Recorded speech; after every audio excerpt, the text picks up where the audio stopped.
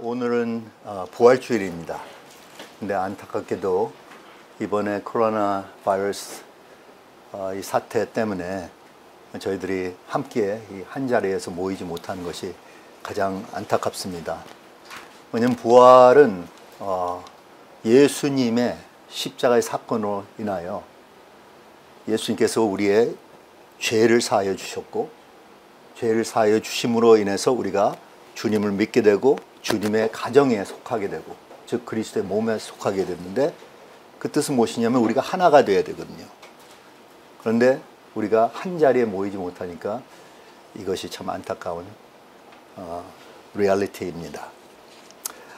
그런데도 불구하고 저희들이 영적으로는 연결이 될 수 있으니까, 정신적으로 또 마음 중심에서는 우리가 정말 예수님 중심으로 우리가 하나하다 하고 고백하고 우리가 이런 신앙생활을 할 수 있다고 생각합니다.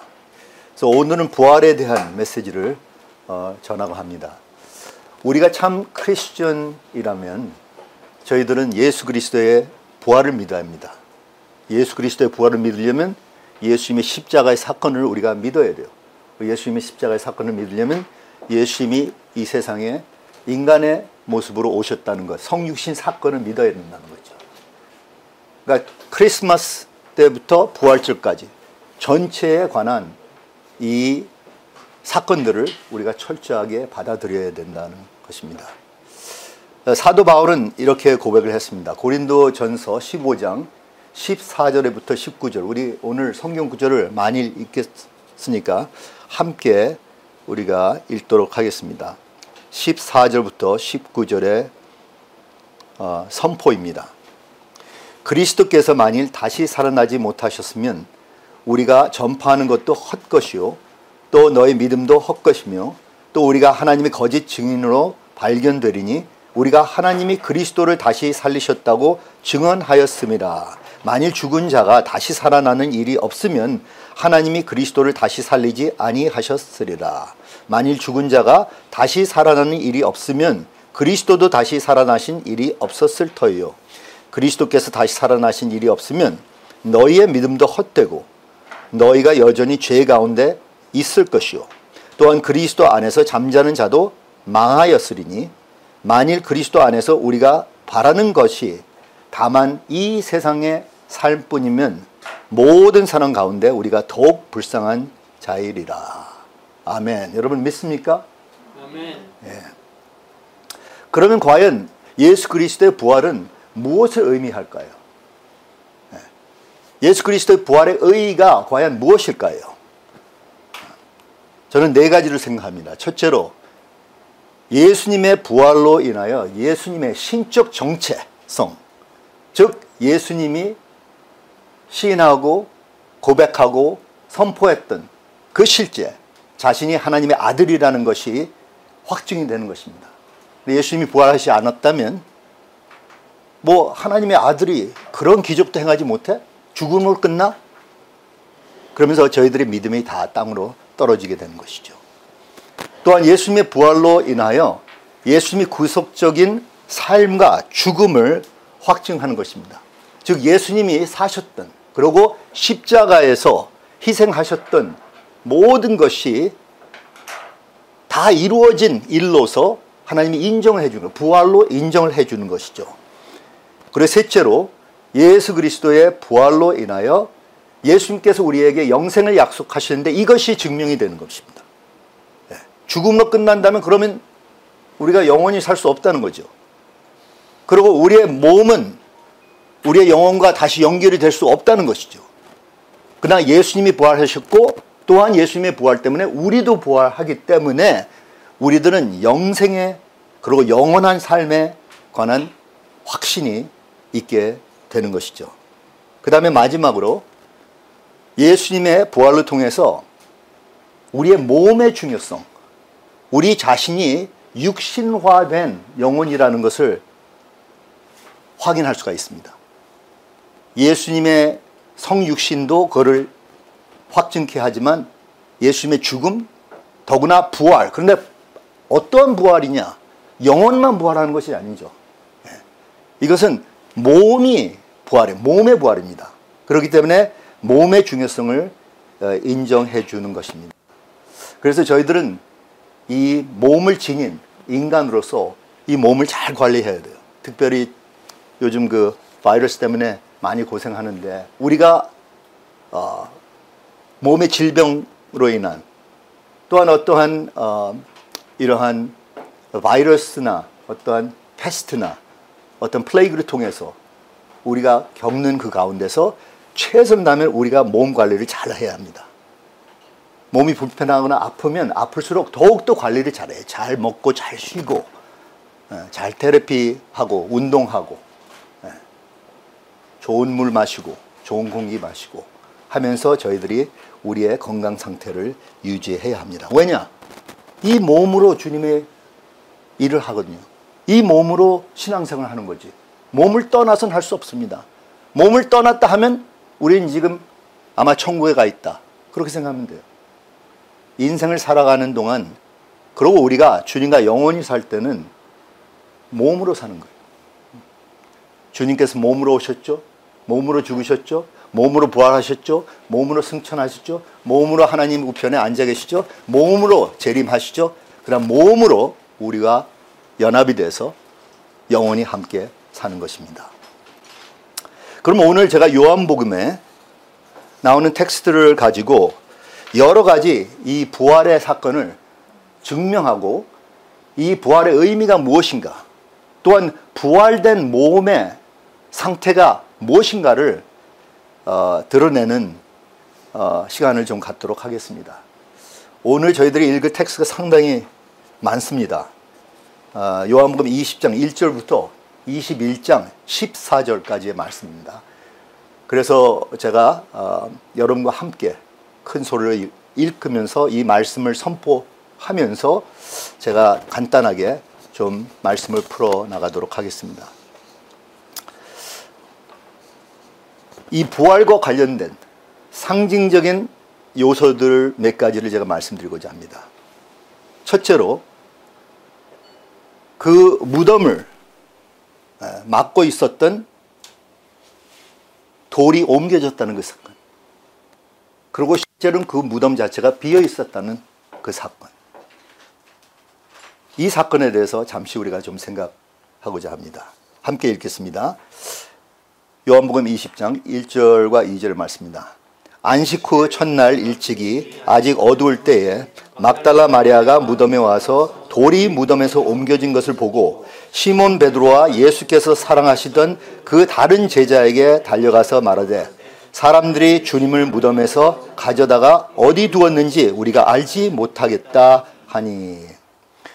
마리아야말로 다른 여자들도 다른 복음서에서는 함께 이 무덤을 방문했다고 말을 합니다만 마리아야말로 처음으로 예수님의 부활을 목격한 사람 중에 한 사람이었습니다.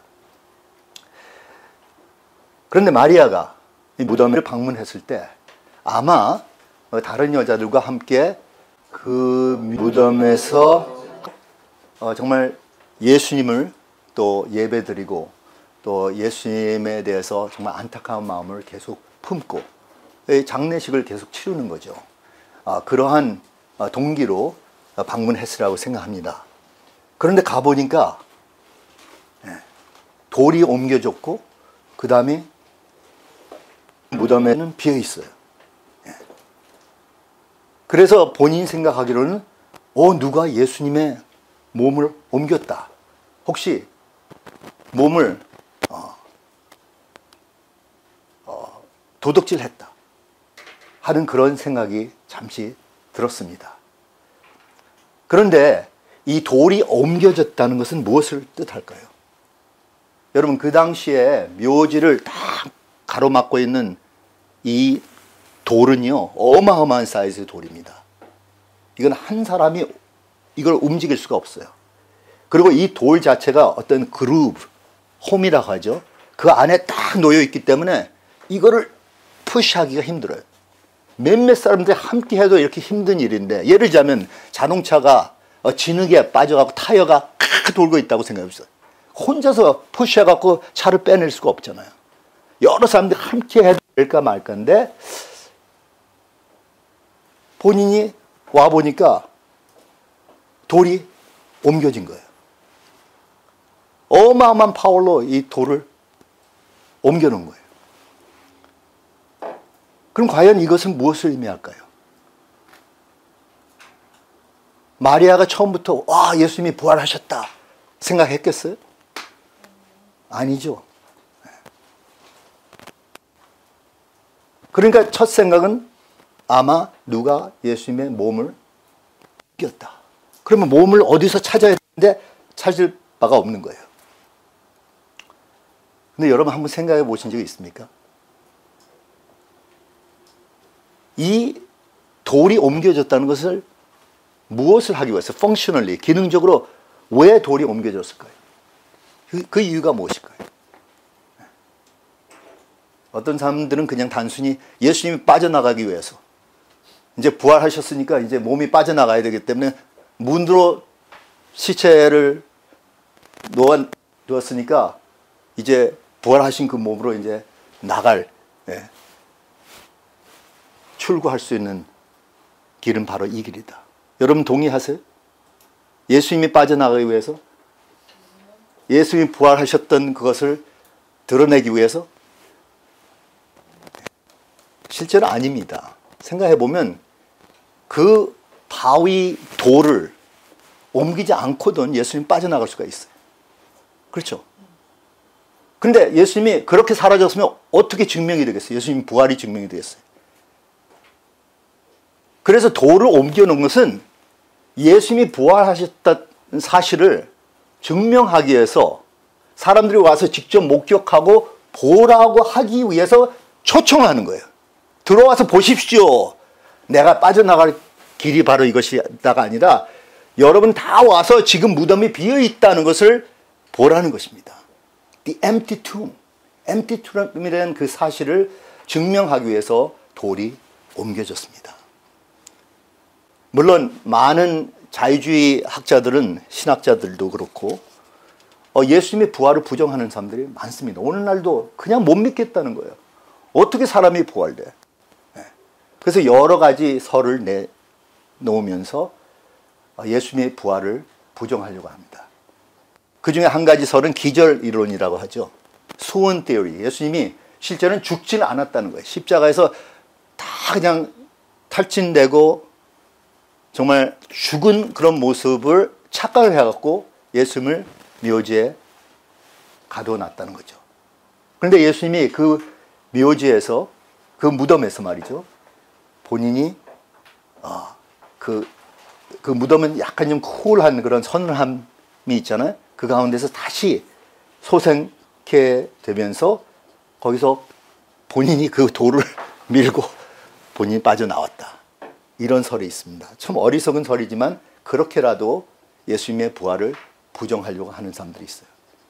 또한 어떤 또 설이 있냐면 stolen body theory. 그래서 이걸 가지고 어떤 conspiracy를 행하기 위해서, 또는 심지어 제자들이 예수님의 몸을 거기서 빼내서 예수님이 부활했다 하고 거짓 증거하기 위해서라지만 이 모든 것이 이론적으로 논리적으로 make sense가 전혀 안 됩니다. 분명히 지금 요한이 기록한 이런 사건들을 보면 이것이야말로 예수님께서 그 무덤에서 부활하셨다는 것을 증명하기 위한 것입니다. 그 다음에 우리가 볼까요? 그 다음에 또한 어떤 사인이냐면 놓여진 세마포와 동시에 사라진 몸. 이것을 증명하는 사인들이 있습니다. 한번 봅시다. 우리가 3절부터 9절의 말씀입니다. 함께 읽겠습니다. 베드로와 그 다른 제자가 나가서 무덤으로 갈새 네 둘이 같이 다름질하더니 그 다른 제자가 베드로보다 더 빨리 달려가서 먼저 무덤에 이르러 구부려 세마포 놓인 것을 보았으나 들어가지 아니하였더니 시몬 베드로는 따라와서 무덤에 들어가 보니 세마포가 놓였고 또 머리를 쌌던 수건은 세마포와 함께 놓이지 않고 딴 곳에 쌌던 대로 놓여 있더라. 그때야 무덤에 먼저 갔던 그 다른 제자도 들어가 보고 믿더라. 그들은 성경에 그가 죽은 자 가운데서 다시 살아나야 하리라 하신 말씀을 아직 알지 못하더라. 여기에 보면 이 계속 무엇인가 보았다, 무엇인가 목격했다, 이러한 센스의 말들이 있습니다. 근데 실제로 우리가 헬라어로 보면 세 단어가 다릅니다. 첫 번째, 이제 요한이 먼저 달려가서 무덤에 딱 봤는데 그 자체는 헬라어로 블레페이라는 단어입니다. 그냥 봤다는 거예요. 그냥 훑어봤다는 거죠. 영어는 look at. 그래서 본인이 좀 들어가기가 두려웠든지, 왜냐하면 예수님의 시체는 안 보이고 그냥 거기에는 이 세마포와 머리에 쌓이는 거 그것만 본 거예요. 그래서 뒤로 물러섰습니다. 그때 이제 베드로가 좀 늦게 도달했죠. 그러면서 요한을 제껴놓고 자기가 들어가서 봅니다. 여기에는 이제 또 다른 단어로 요한은 이걸 표현합니다. theoreia. 이거는 깊이 생각하면서 본다는 거예요. 이게 과연 무엇이지? 예수님의 몸은 안 보이고 예수님 몸은 어딘가 사라졌는데 여기에 세마포는 이렇게 놓여 있다. 이걸 깊이 생각하는 것, 이거 이제 베드로가 하는 것이죠. 그 다음에 세 번째 단어는 에이데이라는 단어인데, 요한이 다시 한번 그것을 목격하면서 깊이 생각하면서 무엇인가 여기서 깨닫게 됐다는 것입니다. 영어는 perceiving이라는 개념인데, 여기서 무엇인가 깨달은 거예요. 언더스탠딩이 온 거예요. 그래서 믿음이 생긴 거예요.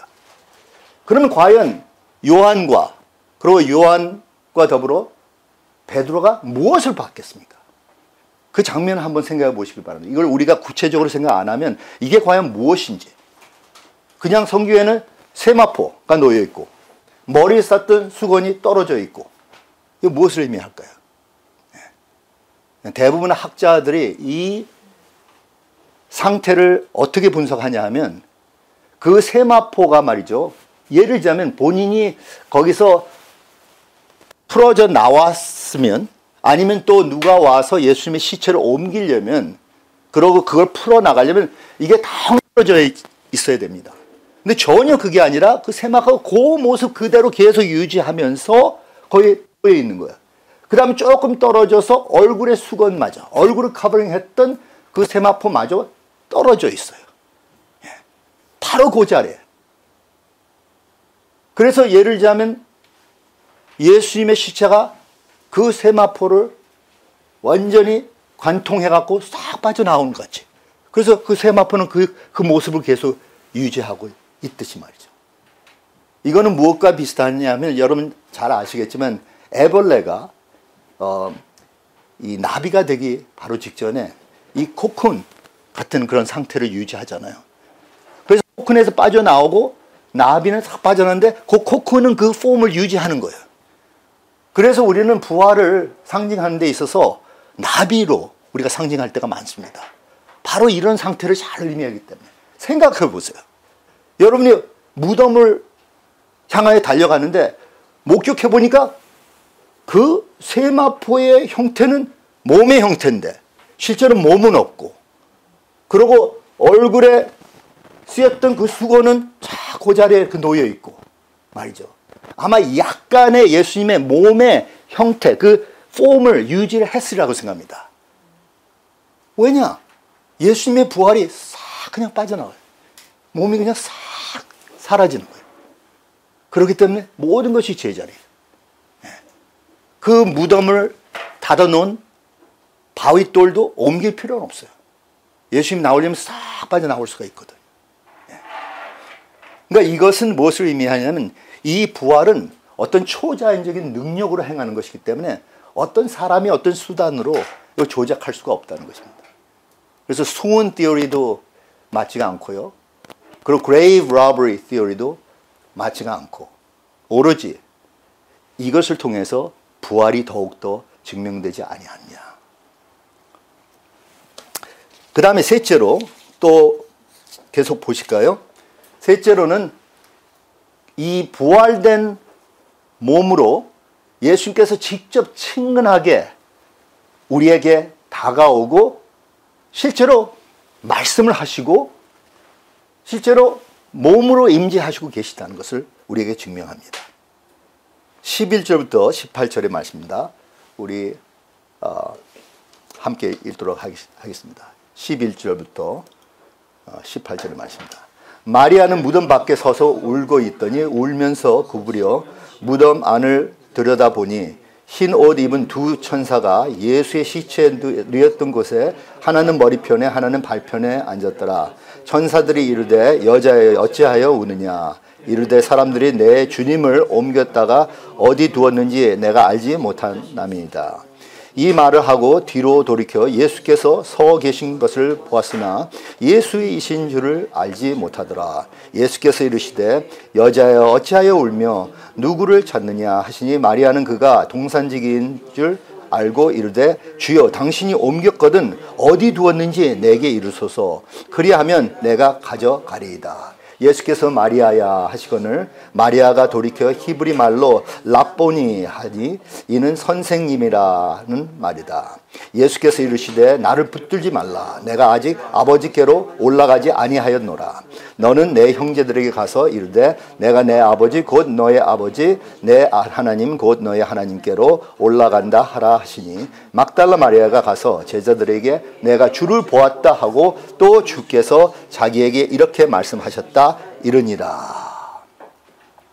마리아는 이 무덤 속에 들어가서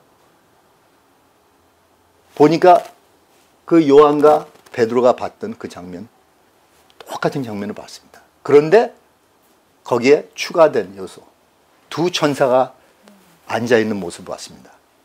모르겠어요. 두 천사가 원래 앉아있었는데 요한과 베드로는 못 알아봤든지 영안이 열리지 않아서 못 봤든지 그렇지만 마리아는 천사를 본 거예요.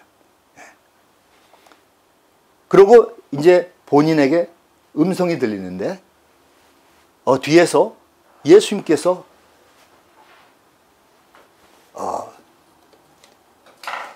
마리아에게 물어보는 거예요. 왜 너가 우느냐?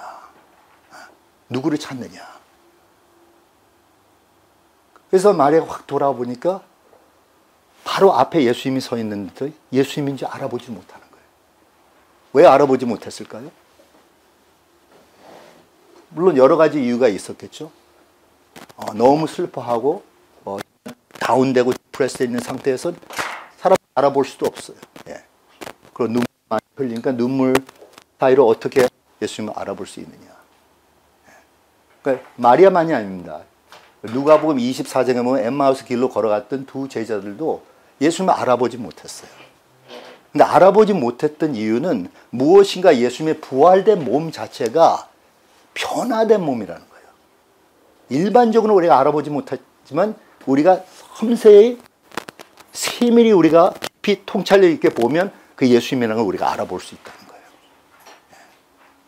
그런데 어떻게 알아봤냐 하면 예수님의 음성으로 알아봤습니다. 예수님이 마리아, 마리아라 그러는 거예요. 여러분 그 이름을 부를 때 그 이름을 부르는 그 톤과 그 서럴티가 있습니다. 자기가 정말 자기가 친근한 관계가 있는 사람들이 부를 때요. 뭐 제 아내가 여보 하는 거와 다른 여자들이 가장해갖고 여보 하는 거 내가 모르겠습니까? 분명히 알 수밖에 없어요. 친밀한 그 관계, 그걸 속일 수가 없습니다. 그 말이 그냥 말에 불과한 것이 아니라 거기에 토널리티가 있고 거기에 정신이 있고 거기에 센스 스피리트가 있다는 거예요.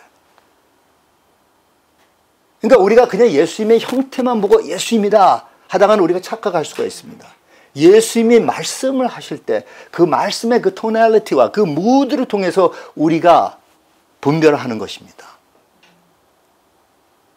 그리고 마리아가 직접 가서 예수님을 붙잡습니다. 어디를 붙잡았겠어요? 네? 어디를 붙잡았으라고 생각해요? 막 완전히 허깅을 했다고 생각하세요? 많은 학자들 아마 발목을 붙잡았다고 해석합니다. 네. 근데 예수님께서 나를 놓아달라. 나는 아직 승천하지 않았다. 그러면서 하신 말이 지금 네가 나를 붙잡고 나를 클레임할 때가 아니라는 거예요. 나는 지금 모든 사람들에게, 지금 수많은 증인들에게 내 자신을 나타내야 되는데 하는 거예요. 그래서 우리가 이 부활된 예수님의 몸을 알아보기 위해서는 그와 어떤 친밀한 관계가 있어야지 그 분별이 됩니다. 그분이 누구라는 걸 알아볼 수가 있습니다. 그냥 형태로만 아니에요. 아무리 영화롭고 정말 그럴듯한 그냥 막 빛이 임하고 광채가 확 한다고 할지라도 그것으로 우리가 예수님을 알아보는 것이 아닙니다. 저도 예수님에 대한 어떤 초자연적인 현상을 본 적이 있어요. 그것만 보면 내가 속을 수가 있어요. 왜냐하면 마귀도 사탄도 그렇게 가장할 수가 있고 그렇게 나타날 수가 있지. 근데 예수님의 음성으로 알아듣는다. 예수님의 그 정신을 우리가 알아볼 수가 있다는 거예요. 마리아는 예수님을 그렇게 알아봤습니다. 그 다음에 이제 넷째로 또 우리가 어떤 현상을 볼 수 있냐 하면 예수님이 이 부활된 몸으로 갑작스럽게 나타났다가 갑작스럽게 사라지다가 어떤 공간이든지 어떤 상태이든지 이 모든 것을 통관할 수 있는 초자연적인 능력이 있다는 사실입니다. 19절부터 23절의 말씀입니다. 함께 읽겠습니다. 이날 곧 안식 후에 첫날 저녁 때 제자들의 유대인들을 두려워하여 모인 곳에 문들을 닫았더니 예수께서 오사 가운데 서서 이르시되 너희에게 평강이 있을지어다. 이 말씀을 하시고 손과 옆구리를 보이시더니 제자들이 주를 보고 기뻐하더라. 예수께서 또 이르시되 너희에게 평강이 있을지어다. 아버지께서 나를 보내신 것 같이 나도 너희를 보내노라. 이 말씀을 하시고 그들을 향하사 숨을 내쉬며 이르시되 성령을 받으라. 너희가 누구의 죄든지 사하면 사하여질 것이요 누구의 죄든지 그대로 두면 그대로 있으리라 하시니라. 이 예수님의 부활된 몸은 어마어마한 몸입니다. You might say 슈퍼맨 몸이라고 생각할 수가 있어요.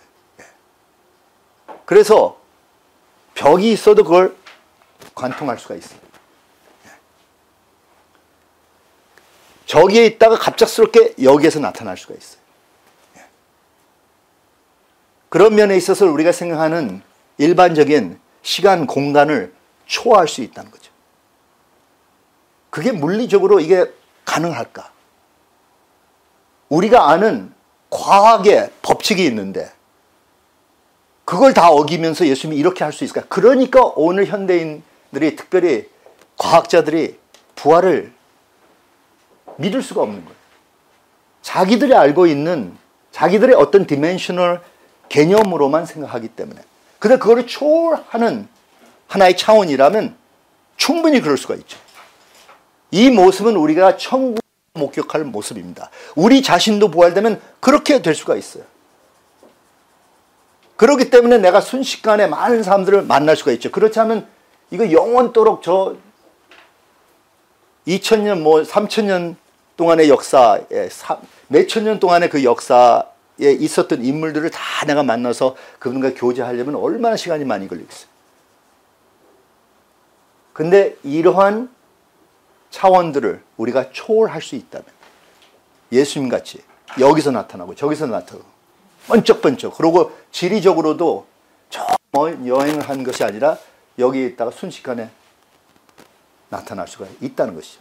저도 이것을 정확하게 과학적으로 설명할 수가 없어요. 이건 새로운 과학이 필요하기 때문에. 그러나 이 정도로만 우리가 알고선 야 과연 이게 어떤 현상인가? 이게 도대체 뭐냐? 이게 바로 예수님의 부활을 증명하는 것이라는 것입니다. 그 다음에는 예수님의 그 부활된 몸 자체가 육의 몸이라는 거예요. 육신의 몸이라는 거예요. 그리고 그 몸에 아직도 어떤 남은 흔적이 있다는 것을 우리가 볼 수가 있습니다. 한번 보실까요? 24절부터 31절의 말씀입니다. 함께 읽겠습니다. 12 제자 중에 하나로서 디두모라 불리는 도마는 예수께서 오셨을 때 함께 있지 아니한지라. 다른 제자들이 그에게 이르되 우리가 주를 보았노라 하니 도마가 이르되 내가 그의 손에 못자국을 보며 내 손가락을 그 못자국에 넣으며 내 손을 그 옆구리에 넣어보지 않고는 믿지 아니하겠노라 하니라. 여드레를 지나서 제자들이 다시 집 안에 있을 때에 도마도 함께 있고 문들이 닫혔는데 예수께서 오사 가운데 서서 이르시되 너에게 평강이 있을지어다 하시고 도마에게 이르시되 네 손가락을 이리 내밀어 내 손을 보고 네 손을 내밀어 내 옆구리에 넣어보라. 그리하여 믿음 없는 자가 되지 말고 믿는 자가 되라. 도마가 대답하여 이르되 나의 주님이시오 나의 하나님이시니이다. 예수께서 이르시되 너는 나를 본고로 믿느냐? 보지 못하고 믿는 자들은 복되도다 하시니라. 예수께서 제자들 앞에서 이 책에 기록되지 아니한 다른 표적도 많이 행하셨으나 오직 이것을 기록함은 너희로 예수께서 하나님의 아들 그리스도이심을 믿게 하려 함이요 또 너희로 믿고 그 이름을 힘입어 생명을 얻게 하려 함이니라. 예. 그러니까 예수님의 부활의 몸은 어떤 하나의 유령이 아닙니다. 그리고 지금 이 현상 자체는 어떤 하나의 상상 또는 환상이 아니에요. 실제예요, 실제. 그 몸을 만질 수가 있는 거예요. 그 몸에다 손가락으로 쭉 찔러볼 수가 있는 거예요. 그 몸을 째보면 어떻게 되는지 모르겠지만 그래도 제가 보기에는 제 나름대로 생각은 그 몸의 모든 여러 가지 파트가 다 있다고 저는 그렇게 생각하고 있습니다. 오로지 이것이 영적으로 변화된 몸이죠. 트랜스포메이션, 부활의 능력의 몸입니다. 근데 여기에 참 독특한 특징이 무엇인지 아십니까? 예수님이 아직도 그 몸에 그 상처의 흉터를 지니고 있어요. 그 자국이 있다는 거예요. 여러분과 저 생각은 우리가 이제 부활되면 몸이 그냥 완전히 완벽해야 된다고 생각하잖아요. 그렇죠. 예수님이야말로 완벽한 모습으로 나타나죠. 근데 한 번 전에 제가 어느 목사님이 간증하는 걸 들어봤는데 그 목사님이 예수님을 꿈에서 봤다는 거예요. 꿈에서 봤는데 정말 온유하고 정말 사랑스럽고 좀 이렇게 거룩하게 나타났는데 두 손을 다 내밀면서 쳐다본다는 거예요. 근데 이 목사가 그래도 뭐 어떤 분별이 있게 그 모습 보고 사탄아 물러가라는 거예요. 예수님의 얼굴을 바라보면서 사탄아 물러가 마귀로 변하고 날아갔던 거예요. 근데 왜 그랬냐? 그러니까 손을 내밀는데 너무 그냥 완벽한 매끄러운 손이야. 예수님, 자기 하는 예수님은 못자국이 있어야 되잖아요. 그렇죠? 그 흔적이 있어야 되잖아요. 그 스카 마크가 있어야 되잖아요. 또 제가 어제 신기한 어떤 아리클 하나 읽었는데 또 이분들은 이제 장애인들을 위주로 신학적으로 이렇게 정립하는 사람들인데 또 예수님의 부활의 모습이 이 흔적이 있다 그래서 다들 천국에 가서 자기 장애 상태를 가지고 이게 영화로운 몸을 지닌다고 그렇게 말해요. 우리도 다 흔적을 지니고 있다는 거죠. 팔이 하나 떨어져서 그 팔 한 떨어진 상태로서 천국 간다. 그게 말이 됩니까? 제가 보기에는 이런 것 같습니다. 이건 제 해석이지만 제가 보기에는 예수님은 우리를 대신하여 찍히신 분이기 때문에 이거는 예수님의 그 구속적인 면을 드러내기 위해서 영원토록 그 스카 마크를 지닐 거란 말이죠. 근데 그 대신 우리의 스카 마크는 다 지워진다고 봐요. maybe 상징적으로 한두 가지는 다 우리가 지니리라고 생각해요. 저는 이건 좀 예술적인 어떤 내가 작품을 만든다면 한두 가지 symbolically 우리가 스토리텔링 하기 위해서 어딘가 무엇인가 마크는 있는데 그것이 우리에겐 장애가 될 수가 없죠. 완전히 모든 것이 치료가 되고. 그러니까 여러분 이제 나름대로 이렇게 기도하시면 좋겠습니다. 여러분의 그 부활의 모습이 어떻게 될까에 대해서 조금 그림을 그려봐도 돼요. 내가 키가 너무 작다고 생각하고 평생 그것 때문에 고민했고 거기에 대한 컴플렉스 있었던 사람은 주님 나를 좀 늘려주세요. 그렇지만 나이지 다른 사람이 아니란 말이야. 나야. 늘려진 나야. 예. 그리고 항상 그 체중 관리하느라고 평생 고민했던 사람은 좀 홀쭉하게 좀 살 빠지게 해주세요. 예. 예. 그동안 뭐 우리 한국에는 성형수술 많이 하는데 눈이 너무 작아갖고 뭐 코가 너무 작아서 그거 조금 늘려달라고. I believe that Jesus will do it. 근데 하여튼 이것이 중요해요. 여러분 자신이에요. 근데 여러분 자신 완벽해진 모습이에요. 그게 무슨 모습인가? 한번 상상해 보시기 바랍니다. 근데 여기에서는 우리가 얻을 수 있는 레슨은 바로 이거예요. 예수님 자신은 우리 때문에, 우리를 위하여 십자가에서 못 박혀 죽으셨기 때문에 거기에 흔적이 다 남아있으라고 생각해요. 못자국, 손에, 발에, 아마 창자국, 그 다음에 가시면리관으로 찍혔던 거기에 자국이 있으라고 생각해요. 예수님만 유일하게, 독특하게. 대부분 저희 모두는 자그마한 혹시 흉터? 그렇지 않으면 완벽하게 우리는 치료받고 흉터, 자국조차 없으리라고 생각합니다. 아멘? 네. 아멘. 제 해석입니다. 이건 뭐 알 바가 없잖아요. 오늘은 제가 많은 것에 있어서 추측을 할 수밖에 없어요. 그렇지만 저는 옳다고 생각합니다. 그 다음에 이제 마지막으로 또 어떤 현상이 있느냐 하면 이제 우리가 21장으로 넘어가야 됩니다. 좀 길지만 우리가 교독하도록 하겠습니다. 여기는 이제 예수님께서 이 부활의 몸으로 식사를 하고 친교를 하는 모습이 드러나요. 아마 이게 클라이맥스가 아닌가 저는 그렇게 생각이 들어요. 이거 예수님이 부활의 상태로서 우리랑 같이 식사한다는 거예요. 그리고 우리와 함께 친교한다는 거예요. 우리와 같이 어울린다는 거예요. 영과 영으로 통하는 것이 아니라 몸과 몸으로 소셜 인터랙션을 한다는 것이죠. 우리 한번 교독하도록 하겠습니다. 1절부터 14절의 말씀입니다. 제가 먼저 읽겠습니다. 그 후에 예수께서 디베레아 호수에서 또 제자들에게 자기를 나타내셨으니 나타내신 일은 이러하니라.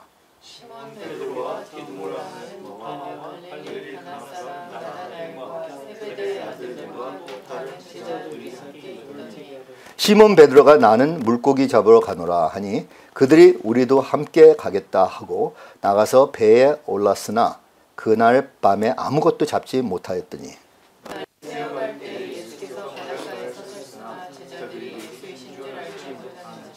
예수께서 이르시되 애들아 너희에게 고기가 있느냐 대답하되 없나이다.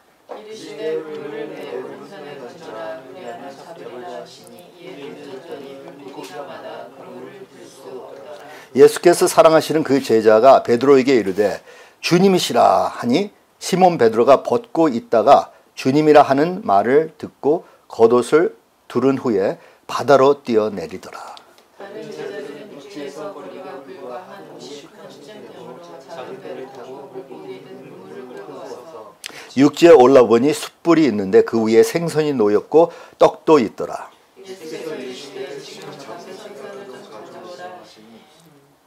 시몬 베드로가 올라가서 그물을 육지에 끌어올리니 가득히 찬 큰 물고기가 150마리라. 이같이 많으나 그물이 찢어지지 아니하였더라.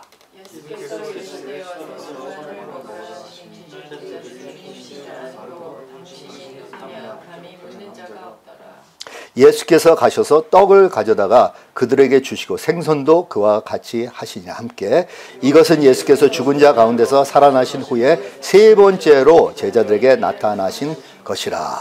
예. 그러니까 예수님의 그 부활된 몸은 식사를 하는 몸이에요. 먹고 소화하고. 예. 뭐 예수님께서 뭐 소변 대변을 하실까 모르겠습니다. 아닐 것이라고 생각하는데 그 다이내믹이 그걸 다 테이크케어 하기 때문에 그렇습니다. 그렇지만 먹고 소화하고 또한 이것을 통해서 또 이것이 정말 영생의 나무에서 딴 열매라면 이거 자체를 계속 영생케 유지해 주리라고 생각합니다. 근데 여기서 참 신기한 것은 주로 우리가 에덴 동산에 가서 타락 이전에 사람들은 주로 과실을 먹고 야채를 먹었잖아요. 그렇죠? 그렇지만 고기를 먹진 않았거든요. 근데 여기는 고기를 드십니다. 고기를 드시냐 확실치 몰라요. 고기를 나눠줬다. 영어로는 그렇게 나오지만 말이죠. 그래서 그 고기를 드실 수 있는지 아니면 아니 드시고 그 제자들만 드렸고 예수님은 그냥 떡만 드셨는지 모르겠습니다만 그래도 예수님은 식사를 할 수 있다는 거예요. 이런 거 우리가 우려할 필요가 없습니다. 그래 내가 천국에 가면 내가 생선을 그렇게 좋아하는데 I love seafood. seafood가 있을까? 없으면 그런 데는 난 천국이라 할 수 없어. 그렇게 또 생각하는 사람이 있지만 let me tell you, you will not be disappointed. 우리가 어떠한 에페타이트와 어떠한 입맛을 가지고 있을지라도 상관없어요. 주님이 그것보다 몇 배로 억수로 정말 우리를 만족해 해주고 기쁘시게 해줘요. 그런데 솔직히 먹지 않고 어떻게 우리가 기쁨을 누릴 수 있겠습니까? 저도 먹어야 돼요. 뭐 많이 먹진 않아도 꼭 입에다 뭔가 먹고 그 맛을 즐긴단 말이에요. 근데 예수님도 그러셨어요. 보면 식탁 교제가 참 중요한 하나의 영성이었습니다. 같이 함께 먹고 같이 함께 즐기고 같이 함께 얘기를 나누고 자연스러운 그런 환경이었지 어떤 클래스룸 세팅이 또 아니고 어떤 회의 가운데도 아니고 말이죠. 오늘날 우리가 너무나 모임 가운데 어떤 정식적인 형식적인 게 많아요. 근데 예수님은 대부분 다 인포멀하게 했습니다. 그걸 제일 즐기셨어요. 3년 동안 그의 제자들과 한 번도 거의 포멀한 게 거의 없어요. 물론 만찬은 포멀하지만 실제로 그 컨텍스트로 보면 그것은 가장 자연스러운 인포멀한 패밀리 분위기 가운데서 그 티칭과 그 교훈을 했다는 것입니다. 그래서 예수님의 부활의 몸을 우리가 어떻게 이해했으면 좋겠을까요? 그리고 예수님의 부활의 몸을 우리가 자세히 이해하면 그러한 몸 상태로 우리도 부활할 것이니까 우리도 미래에 대한 어떤 종말론적인 소망을 가질 수 있지 아니할까 그런 생각이 들었습니다. 그런 예수님의 몸은 우리의 몸과 비슷해요. 그래야지 알아볼 수가 있죠. 그리고 예수님이 이 몸으로 행하는 걸 보면 정말 초자연의 능력. 그러니까 또 어떤 면은 다릅니다. 지금 우리가 지니고 있는 이 몸과 그 부활의 몸은 뭔가 또 차원적인 다른 차원에서 활동을 하고 있는 거예요. 두 가지의 텐션을 계속 유지하죠. 그리고 이 몸을 우리가 만질 수 있습니다. 이 몸을 통해서 우리가 그의 음성을 들을 수 있습니다. 우리가 직접 볼 수 있습니다. 우리가 직접 그분을 포옹할 수 있습니다. 그분에게 직접 손을 쑤셔서 그분을 확인할 수가 있습니다. 이러한 어마어마한 부활의 몸, 이 부활의 몸에 대한 소망을 주님께서 우리에게도 심어주시는 거예요. 그러니까 여러분 오늘 저희들이 이 세상에서 살아가면서 아무리 오래 살아봐야 한 몇십 년 더 살겠습니까? 아마 어느 여러분들보다 제가 먼저 아마 떠날 가능성이 많은데 그렇죠? 전 지금 몇십 년밖에 안 남았어요. 짧은 이제 남은 인생이에요. 그 다음엔 떠나는 거예요. 여기에서 아무리 많이 내가 투자해봐야 정말 영원한 세계에서 내가 어떻게 되고 그런 그림을 못 그리면 여러분 퍼스펙트가 바른 퍼스펙트가 될 수가 없죠. 그래서 여러분 그날을 우리가 좀 바라보면서 그림을 좀 그려보시다. 또한 천국에 대해서도 좀 그림을 그려보시는 거죠. 실제로 존재하는 곳이고 실제로 존재하는 어떠한 또 다른 차원의 세계입니다. 이러한 우리가 소망을 가져야지 우리가 아무리 힘들고 아무리 어려워도 내가 지금은 이렇지만 때가 되면 주님께서 다 알아서 나의 가장 행복한 그 나에게 가장 기쁘고 평화로운 그러한 세상을 나를 위해서 만들어주시고 예비하실 것이다. 이런 확신을 갖게 됩니다. 그래서 오늘 좀 길었지만 이 성경 말씀도 상당히 그 내용이 많았습니다만 오늘 우리가 좀 차근차근 이 시나리오들을 한번 읽어보고 그려보면서 이 예수님의 부활의 몸이 과연 어떤 몸인가 좀 묵상할 수 있는 시간을 갖게 됐습니다. 아멘. 아멘. 기도합시다.